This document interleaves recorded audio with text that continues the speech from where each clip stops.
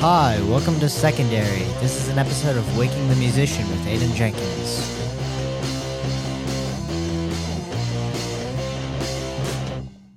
Hi, so this episode we're going to talk about how I got from Waking the Fallen, my all-time favorite album on this list, to We Sold Our Souls for Rock and Roll by Black Sabbath. And so I was listening to a lot of Avenged Sevenfold.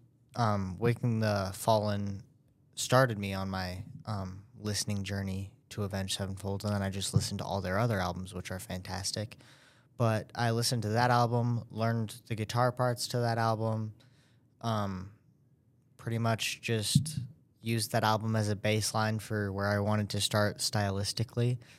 Then I started researching like metal because that was my first time hearing it. So then the first big name you come across is Black Sabbath when you get into metal because they started it and they made it cool.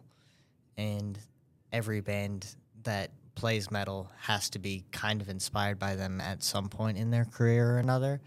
But We Sold Our Souls for Rock and Roll is a compilation album that has a bunch of great Black Sabbath songs. And Tony Iommi is a fantastic riff writer, especially when you're beginning to learn guitar, because they aren't too difficult, but they're still, like, awesome. And stylistically, you can learn a lot from that. And drum-wise, Bill Ward was a great drummer and just did a lot for the band. Their bass player was really cool, too. They had a lot of good bass riffs because the bass wouldn't just play the guitar part down an octave. It'd actually play its own part. And then Ozzy Osbourne on vocals is just like, what's more metal than that?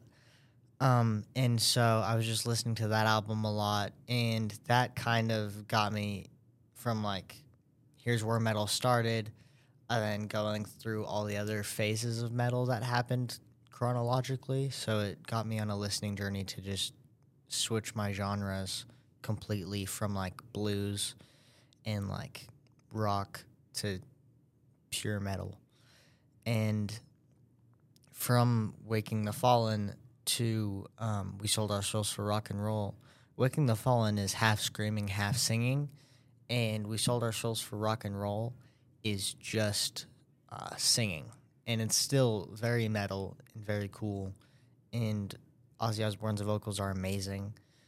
I like a little bit more of the screaming, but it's still awesome.